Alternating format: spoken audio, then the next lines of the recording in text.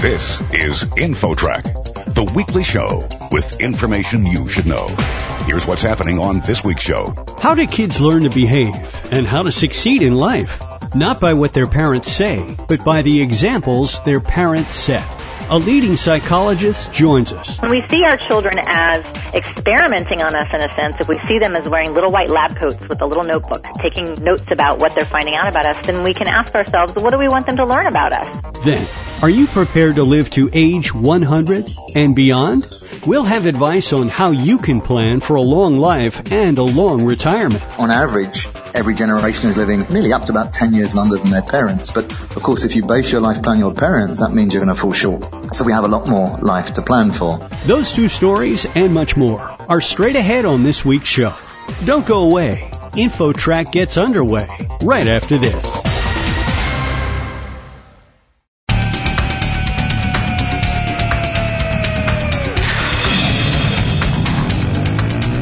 InfoTrack, the weekly show with information you should know. Here's your host, Chris Whitting. When you're a parent, there's never a shortage of parenting advice from family and friends. But how about some child-raising strategies from an expert? Our next guest is a clinical psychologist and parent educator who has lots of ideas for anyone who's raising kids. We welcome Dr. Erica Reicher to InfoTrack. How are you? Fine, thanks, Chris, for having me on today.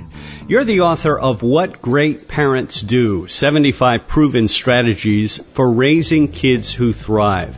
And as I understand it, this is advice based upon research and science. That's right. So basically, I wrote the book that I wanted to have when I first had kids, because there's just piles of great research out there and so many other great parenting books. But I found that the best information was you never knew where it was going to be in the book. So I had dog-eared pages and highlighted passages, and what I wanted to do was have everything in one book. Tell us some of your strategies, just maybe a few of them, the tools and tips that you offer in your book.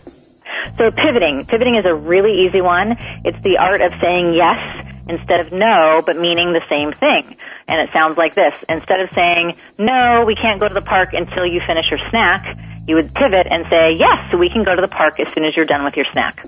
So that's a super simple one, very easy to do, doesn't take a lot of effort. The book also has bigger picture ones like, here's one of my favorites, this idea that we want to see our kids as little explorers or little scientists. We can see little kids really testing the world that they live in. You know, they're dropping things and banging things and mixing things and tasting things. And so we see them experimenting in the world that they live in, and that's what they're supposed to be doing. We forget sometimes, I think, as adults that kids are also experimenting in the social world, which is to say they're experimenting on the people in their lives, which is us, especially, parents, caregivers, siblings, grandparents, anyone who's an important part of their lives, they're going to be driven to what I call experiment on. They don't necessarily think of it that way, obviously, but they have to figure out, how do you work? How do I get what I want from you? What happens if I ignore you? What happens if I yell at you? What happens if I have a tantrum? What happens if I, fill in the blank? So when we see our children as experimenting on us, in a sense, if we see them as wearing little white lab coats with a little notebook, taking, notes about what they're finding out about us, then we can ask ourselves, what do we want them to learn about us? That can help us choose the behavior we want to put out there, because that will influence how they treat us. So if you've ever had the experience of leaving your kids with a babysitter and going out to dinner and coming back and the babysitter says, oh, they were so great, they went to bed right on time and they ate all their dinner, they were lovely, and you think, those weren't my kids.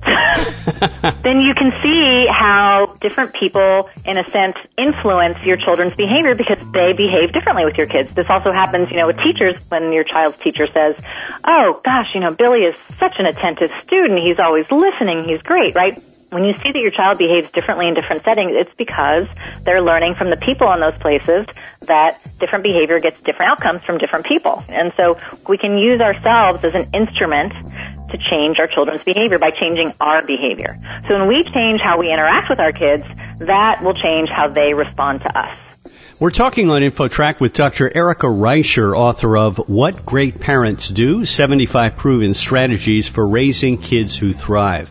Dr. Reicher, sometimes parents worry or they're concerned. They think they've made a mistake in something they did with their kid. What advice would you have for parents to maybe not worry so much about making mistakes? Yeah, definitely. I mean, I would say that being a great parent is not about being perfect by any means. Not only are mistakes okay in parenting, great parents make mistakes because it can be a really good thing. When we make a mistake in front of our kids, it gives us an opportunity to model what to do when you make a mistake, and our kids can see that, and it becomes a chance for them to learn, especially if we can respond with integrity and responsibility. The only exception to that really is if we keep making the same mistake again and again and again. That's then, I think, a signal that we need to pause and reflect and maybe seek support so that we can change our behavior and respond differently in those situations that might be triggering us. It seems like kids really do, as you sort of touched on this, they mirror what the parents do. So if the dad is smoking a cigarette and he says, don't ever smoke cigarettes, it sort of cancels out the message there. They learn from example, right? Very much, very much. We have to pay attention to what we say and what we do, and also how we say it.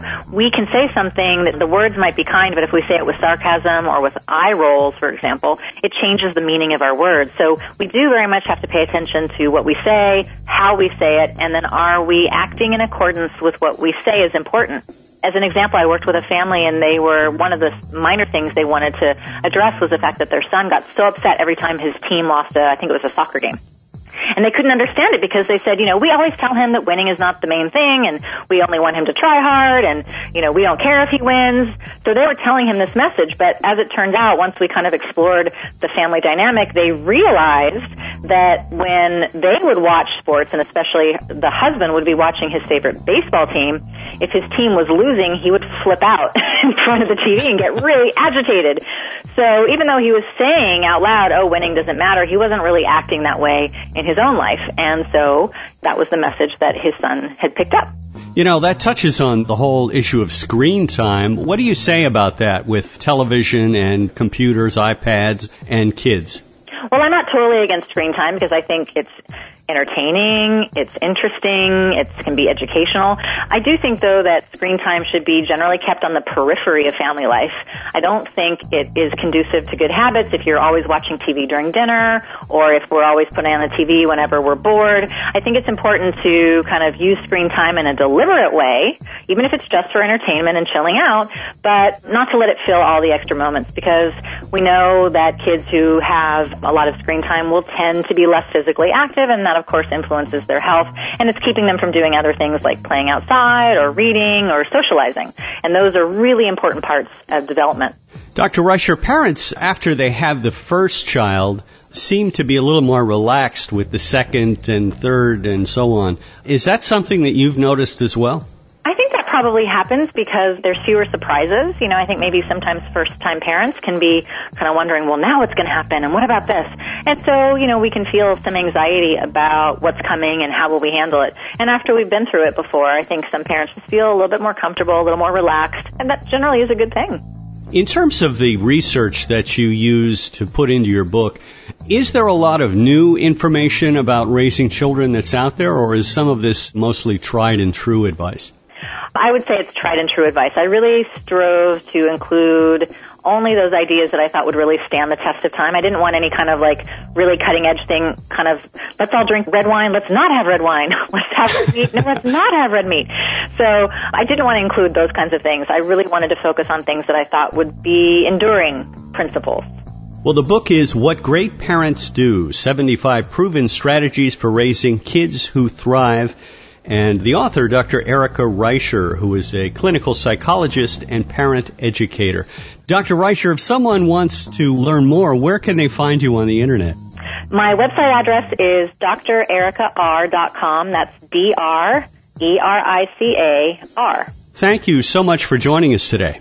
Thank you so much, Chris. I appreciate it.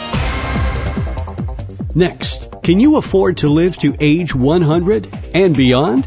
Some eye-opening advice coming up. Don't go away. InfoTrack will be back right after this.